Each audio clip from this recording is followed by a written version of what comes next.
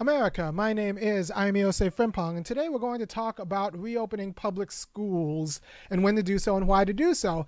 And I think it's an issue that's low lying in a lot of people's imagination, but since we don't talk about since we consider schooling a family issue and we don't talk about families in public discourse because it's rude, apparently, everyone's just kind of sheltering this anxiety over what to do and why and what it means with themselves, which means they're making themselves confused and probably drinking more than they should. I don't know, but I'm going to hash all of the moving parts out here, including what public education means for your family, what it means for your life as a civilian, and what it means for your ability to govern as a citizen. And those are three different things. I'm going to explain the distinction in a moment, but we have to understand that there are plots to take out public education. There are plots to take out public education, and those plots don't go to sleep because of COVID-19. Instead, those plots to take out public education will use and weaponize COVID-19 and the pandemic in order to tank the idea of public schools. So fundamentally, we have a centralization problem. We can't get 25 to 30 bodies in one room without risking contagion. So it's a density problem. A density problem. We solved the density problem. We've figured out a way to solve public education. So right now we've solved the density problem by privatizing public education to individual households. And that's a primitive solution for a few different reasons, even if we try to do it online.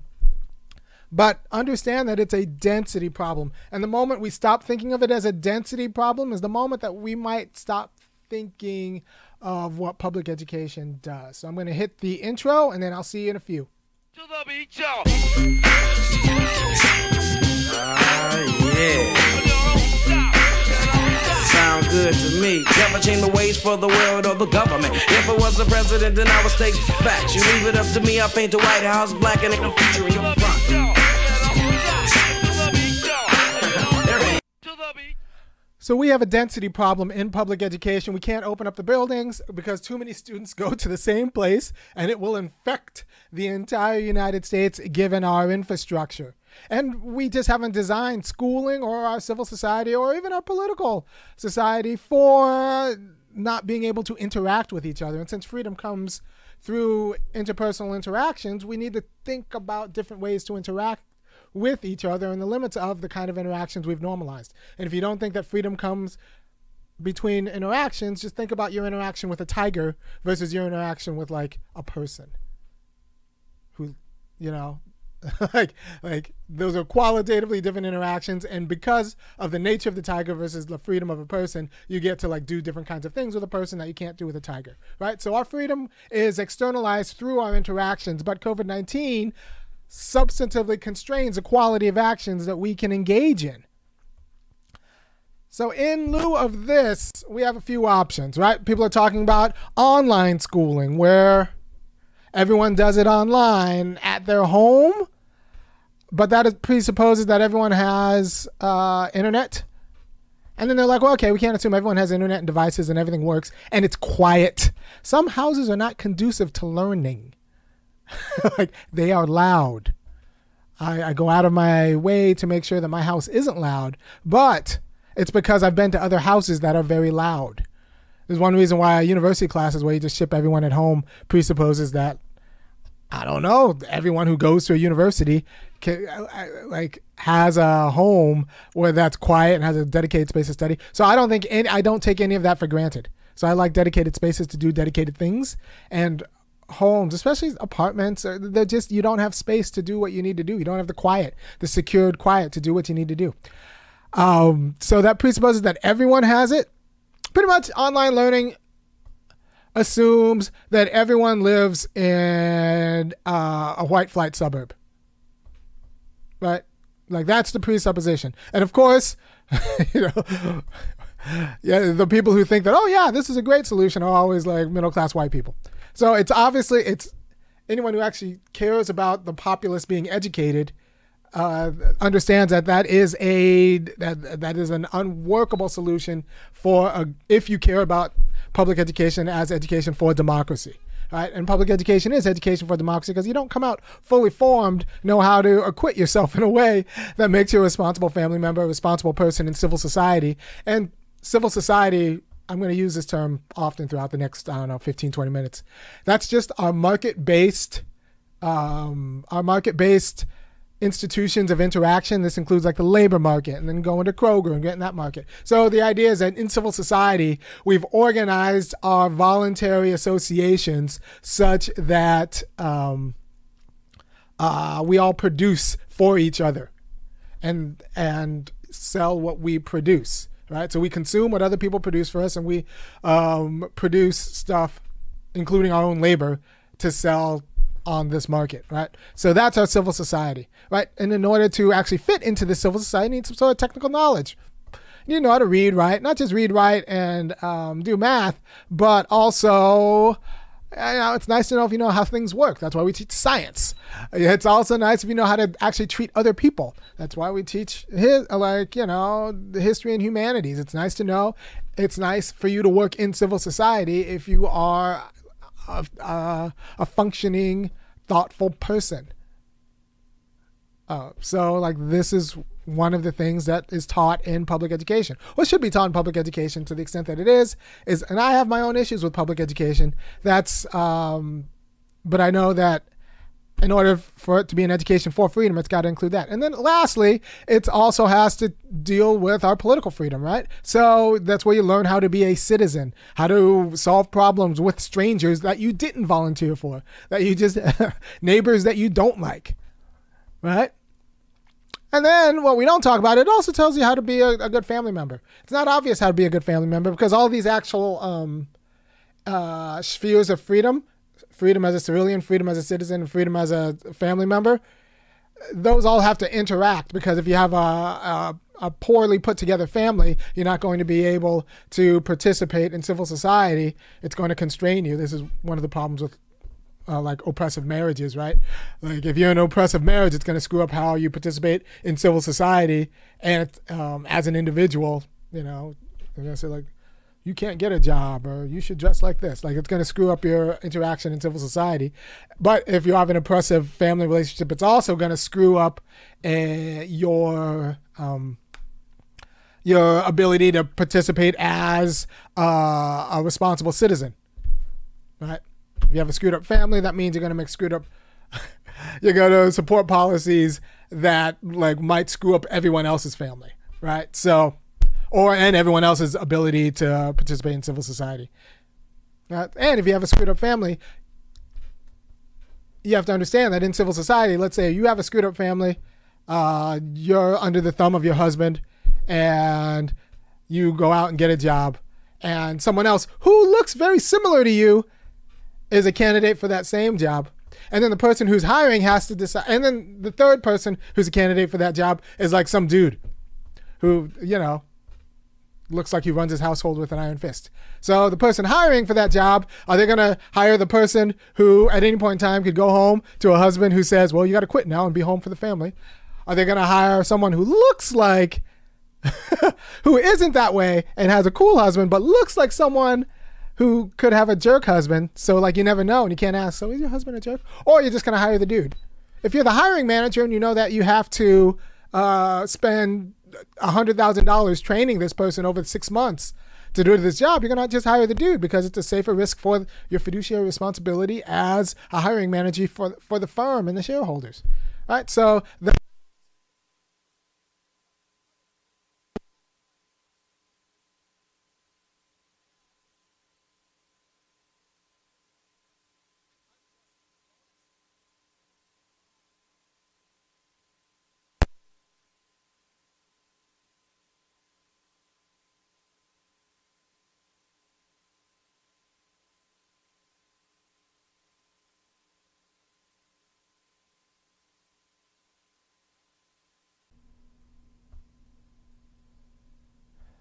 I don't know if my audio has always been out. It's a question. How much did you guys get me?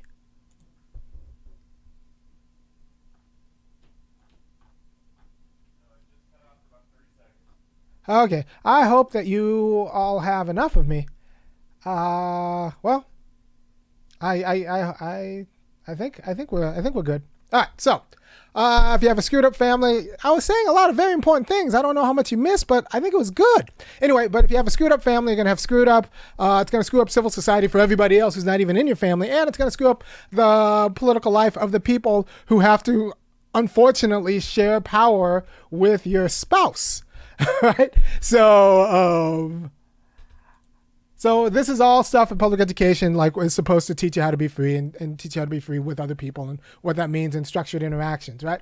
So what we have is a density problem. So we cannot responsibly have so many bodies in a room. I almost wish this had happened before the advent of the internet, because then we would clearly understand that as a density problem, and we would just like decentralize public education, because that's what we need to do ultimately, is decentralize public education, so that you only get 10 students 10 students, a teacher, a paraprofessional in a room.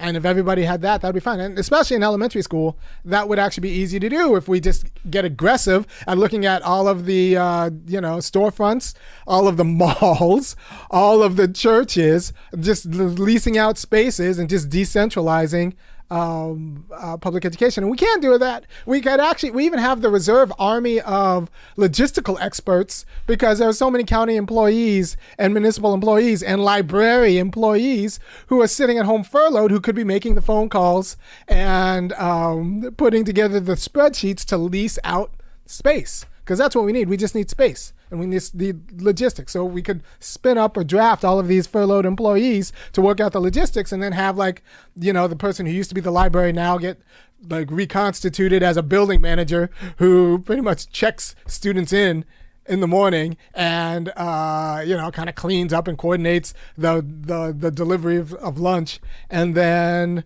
checks students out at the end of the day. And that's their job now. Instead of being a librarian, they're the business manager at the building manager, the de facto building manager at whatever school. And that allows the assistant teacher and the teacher to teach. And so we actually have the logistics to handle this if we thought of it like a density problem.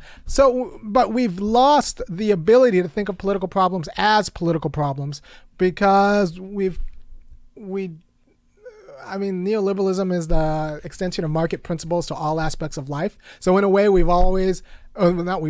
become, arguments have said since either Clinton or Reagan, kind of neoliberals insofar as we don't think of public problems as public problems. We always try to privatize it. And so now we've privatized the public education problem, because instead of understanding it as a public problem, we've now put this impossible decision onto parents about which one of these awful options they should choose, when we could have actually just thought, all right, we need to decentralize public education, make sure that there are no more than 15 people in any rooms. So what does that mean? Well, we have a lot of developed space that's just sitting fallow in America that actually is 2 weeks away from being a functional classroom. And so that could be our great public works project that we could have been preparing but didn't. And I think that's unfortunate. And we could still do it if we actually understood this as a public problem, as a density problem. And when I was thinking this through, I thought of this scene from Apollo 13. First of all, I did watch a lot of television as a kid, and pretty much the last 15 minutes of every A-Team episode and MacGyver episode was pretty much MacGyver trying to figure out how to get out of a hard situation based on what he had. I wish we had that kind of sensibility and were more political MacGyvers, because if we just boiled this down to a density problem and understood it as a density problem, we would have gotten out.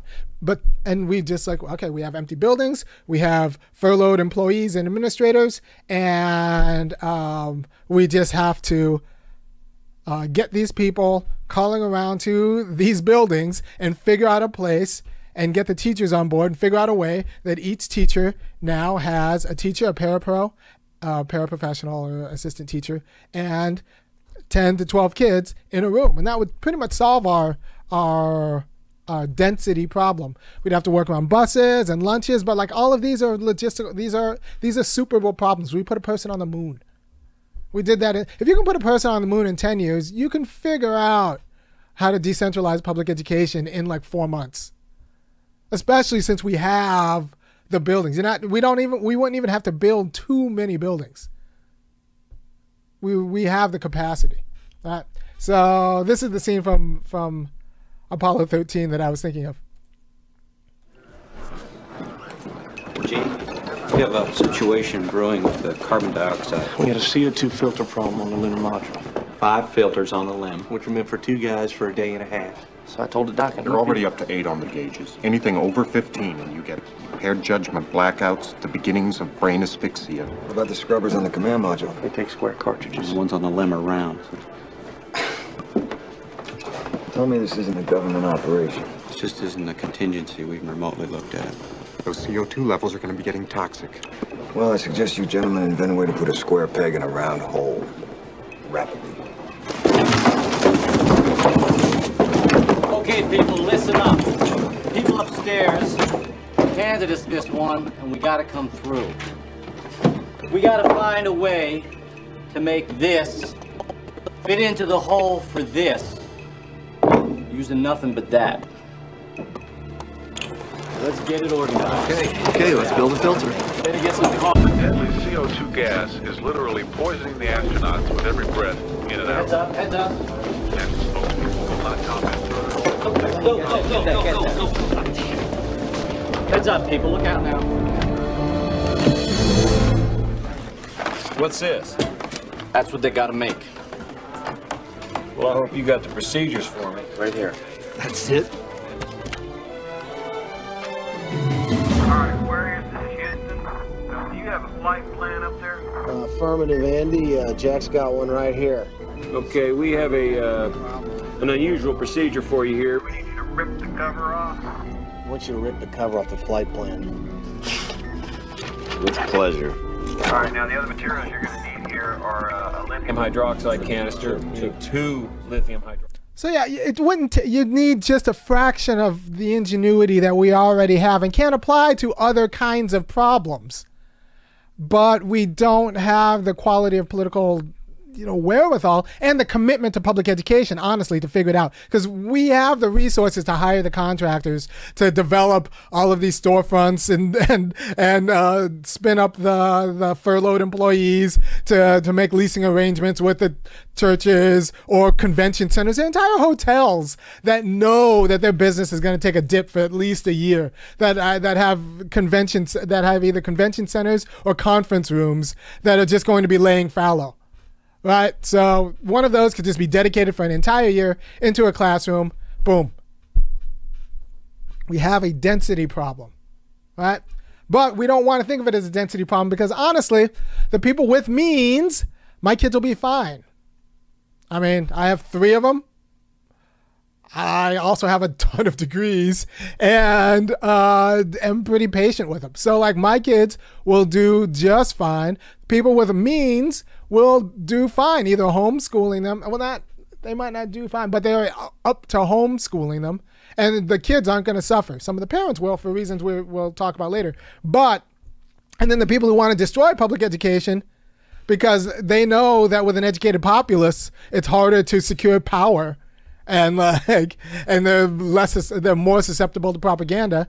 The people who want to actually keep the people stupid, that's great. And the people who want to keep the people stupid have friends in the tech industry so that they can just put them in front of an online program. And make no mistake, these online programs don't teach themselves. You can't gamify everything you need to be a good person, right? You can gamify some of it, but pretty much these online programs, I'm not going to use them. I have other curriculum.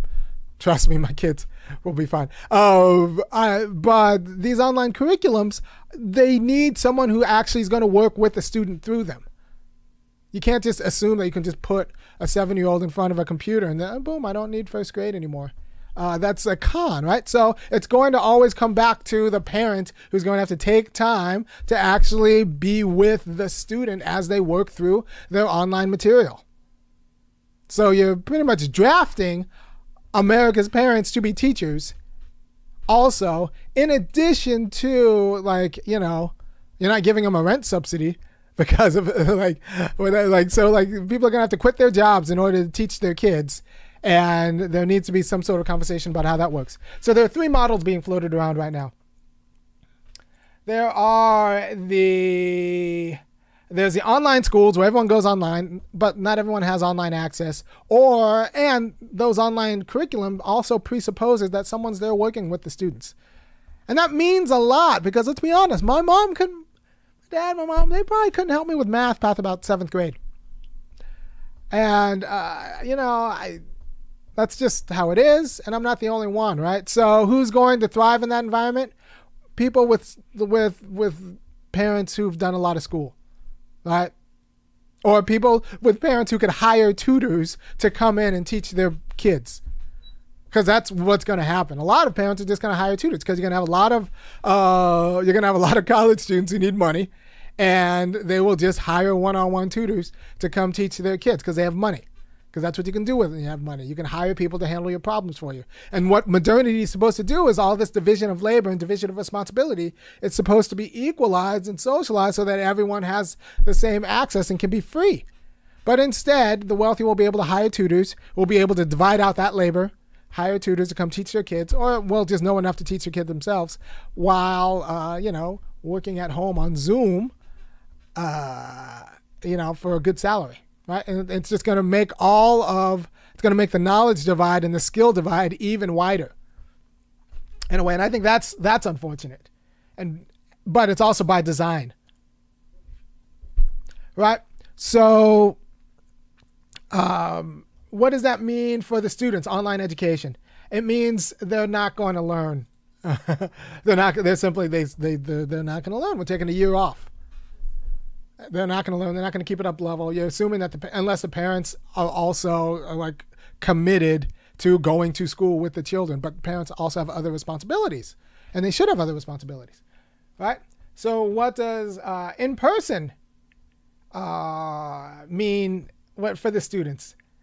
Mean to the students? Well, what does it mean to the students? I have this worked out. I'm a systematic philosopher. So I have, what does it mean to students as family members? What does it mean to students as civilians? What does it mean future civilians? And what does it mean to students as citizens? So what does in-person schooling mean to the students as family members? One, if your kid's going to school, they're going to get the whole family sick, right? So the kid goes to school, there's an infestation that breaks out, infection breaks out throughout the school. Kids come home, the whole family's sick. Boom. Right? So it'll turn the students into vectors for the family. Right? And then what does it mean for this? And then you have hybrids. And then what does it mean for the students as civilians? Well, if our schools are supposed to teach kids how to work with other people and hold jobs and stuff like that, I don't know if they learn that online. I don't know if they learn that online. I don't know if they and in person. Once again, I don't see that being particularly good because they're going to die. And in hybrid schools where students come in one day and come out the other one, there's no work schedule that works with that.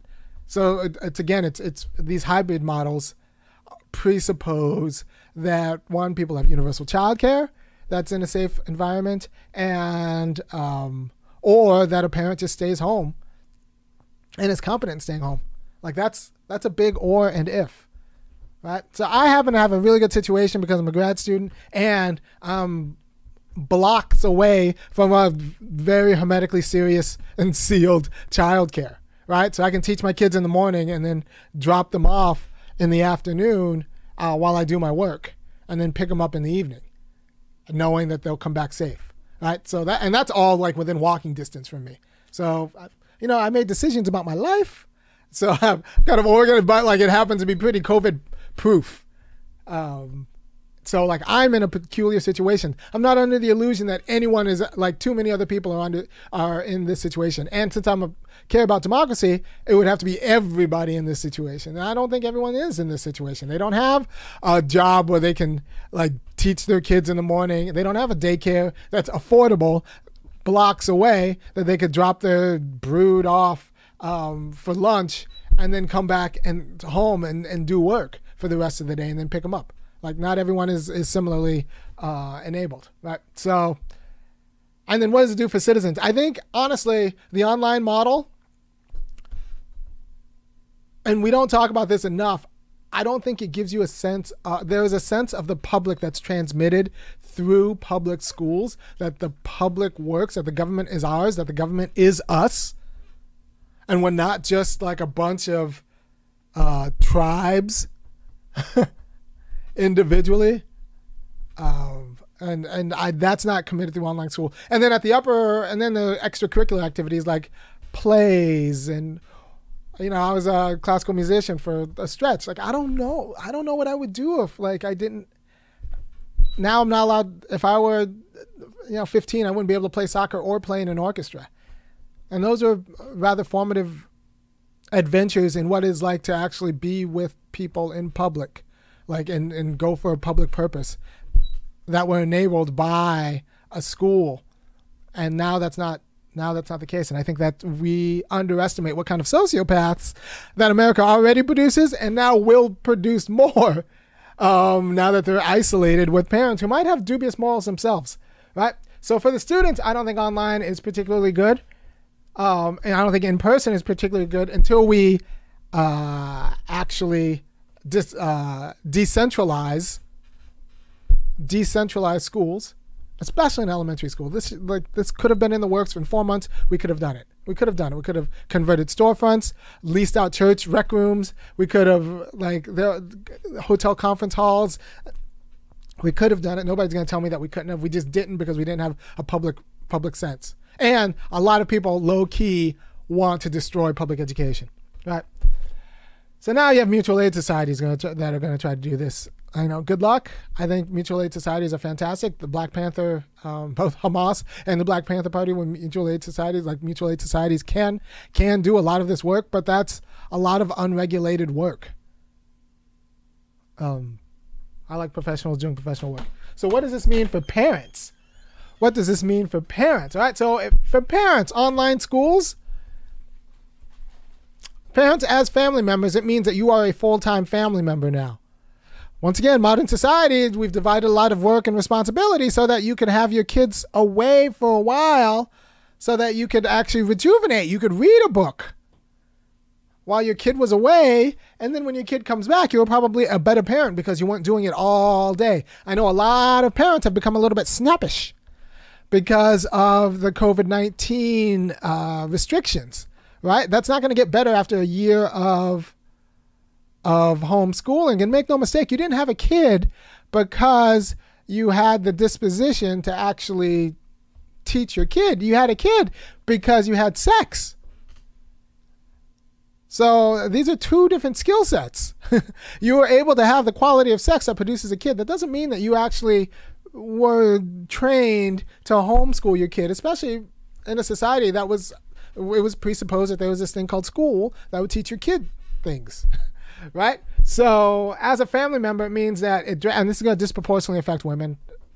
Not in my household because my wife works and I have a looser schedule, and honestly I'm just better with the kids. So but this is in general going to disproportionately affect women who are going to either quit their jobs or now just become full-time mothers. So if I were you and watching this, I would buy stock in antidepressants and anti-anxiety medicines because Americans aren't built for the kind of stress for this. And it's going to screw up the parents as civilians, because one of the freedoms you get as a civilian is that you can divide up some of the family labor and, work a job, right?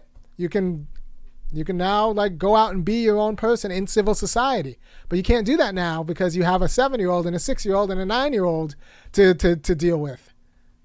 And to constantly watch and to constantly try to enable their freedom, because it's not just that you're watching them do whatever. You have to actually actively now create infrastructures for meanings for their lives, which is a whole job. Creating infrastructures for meaning in a 9-year-old's life. Right. And anybody you got to understand, I'm from my dad's Ghanaian. And I'm like the Richard Williams, Joe Jackson type of dad. I know there are a lot of people say that they get bad press, but like any black fathers know that, like, you know, there's this tennis family out in Michigan. I can't think of their name, but apparently their dad did a job on them too. I'm that kind of dad. So like I take being a dad seriously. So I actually know that it's a lot of work. It's a lot of work. And like like I said, my dad's from Ghana, so like he came in and watches white Americans, and he just thinks that he thought before he died that they were just kind of lazy and confused and a little bit stupid. So like I know what I'm doing, but that means I also know that I couldn't both do the kind of parenting that I'm going to have to do for the next year and, you know, another whole career, right? So as a civilian, my freedom, because I'm a parent now, has been curtailed, right? So once again, this should have triggered a political response insofar as our government's supposed to secure our freedom to come up with a plan to decentralize schools. And then now as a citizen, right? So can I still act as a citizen while I'm fully preparing, fully teaching my kids? Well, first of all, this was a political problem. So we already failed as citizens. By the time this decision comes to individual parents, what they should do, whether they should go online, which I'm not going to do. I'm just going to have my own curriculum. I've researched the curriculum. Trust me, my kids are fine. Or go in person and just infest the whole world, or do the hybrid model, which means that you can't functionally do anything as a civilian. Like, this should have been a political problem, but instead we've privatized it. Now every family is making pretty much an impossible choice. But for the record, parents, this is your choice. Do not push this choice on your children. That's being a bad parent. I know liberal parents are kind of like, I made her decide, or she wanted to decide. No, you're a parent. This is your decision. You got to look at your kid, talk with your kid a little bit, like, about, like, you know, their aspirations and how it's fit. But mostly you just have to pay attention to your kid and know what's best for your kid, because you are the parent and you know the world that you're parenting them into, and then make the decision on their behalf. So don't let these liberals say that, well, you just listen to what the kid wants and let the child drive the learning. Yeah, you know what? The people who do that and are successful, like, have parents who are PhDs because the parents are quietly driving the education, and they're just pretending that the kids are, right? So, and then what does it do for the teachers? So if you're a teacher in school, you're gonna get sick. You're gonna bring it home as a family member. So if you're a teacher, reopening schools are gonna make you a bad family member. If you're a teacher, reopening online education or reopening schools is going to make you a bad teacher, because you can't communicate the quality of content you need. You're kind of participating in a racket now. And if you were, a lot of you white teachers are participating in rackets as we speak, but now it's even more of a racket, because we can't even pretend that you're actually doing the job that you need to do under the circumstances. And, like, I don't know if it should be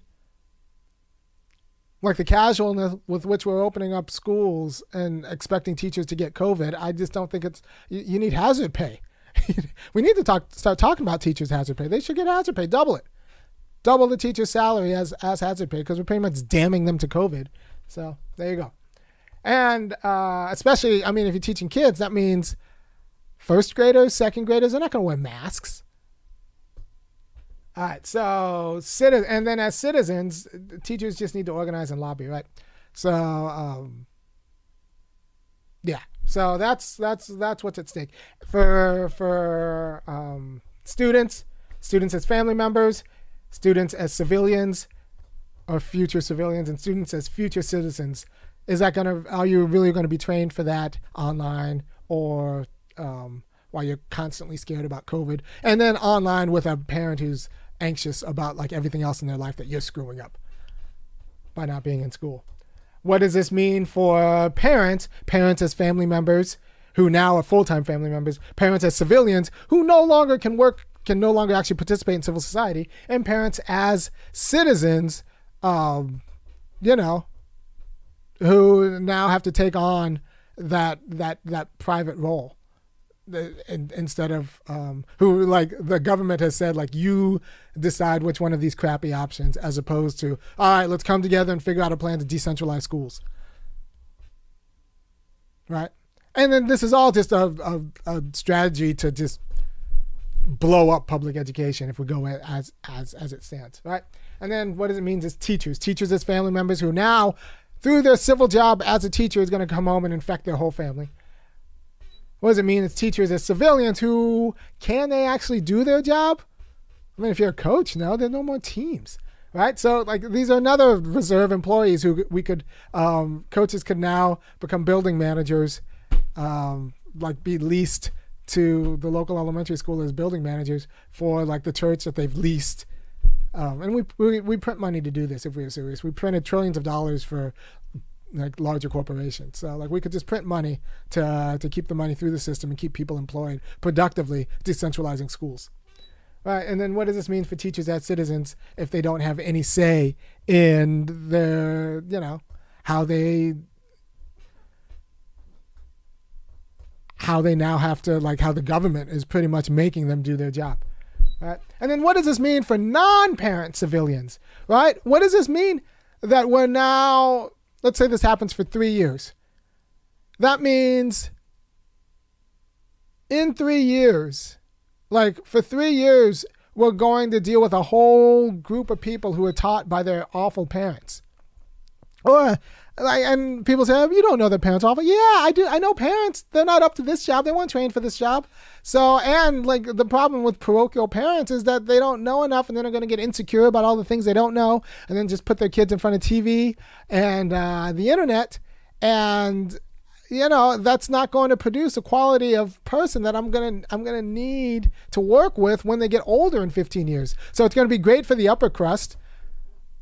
But it's going to, like, all these.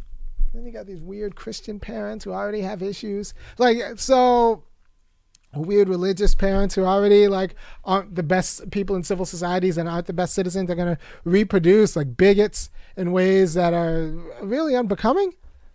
Because that influence was mediated by, like, the student going to school and having to deal with other people, right? So now the parents are going to pick little other parents in their own little, bigoted pod, and it's going to be a disaster, right? So it's not particularly good. And the parents don't know all the technical information that the students are going to need in order to, be technically savvy in a world where you need expertise to do things, right? Like, there are no shop classes. You can't assume that I grew up in a household without tools. My parents split, right? So I needed to deal with other classmates and go to their house and play with their tools, right? So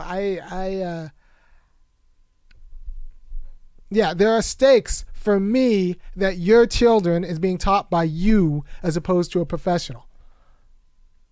So my kids are fine, but then my kids are going to want to go to prom right? in 10 years, right? 10, 12 years. And so, like, I need my kids' prom dates to not be sociopaths or not be inept, right? So I would have liked my kids' prom date to have gone to school.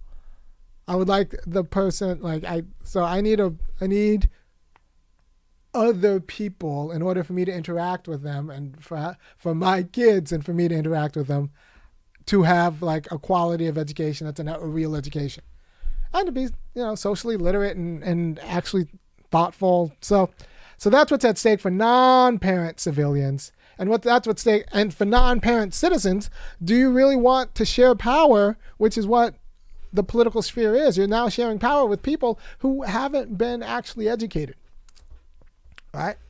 So they're going to be captured by all sorts of bad arguments. Their knowledge of history is going to be dicey. And this illusion that all parents are going to adequately train their kids for this world without some sort of public intervention is just, they weren't built for that. The parents weren't, and this world isn't. This world presupposes that you're going to know some general things delivered to you by professionals.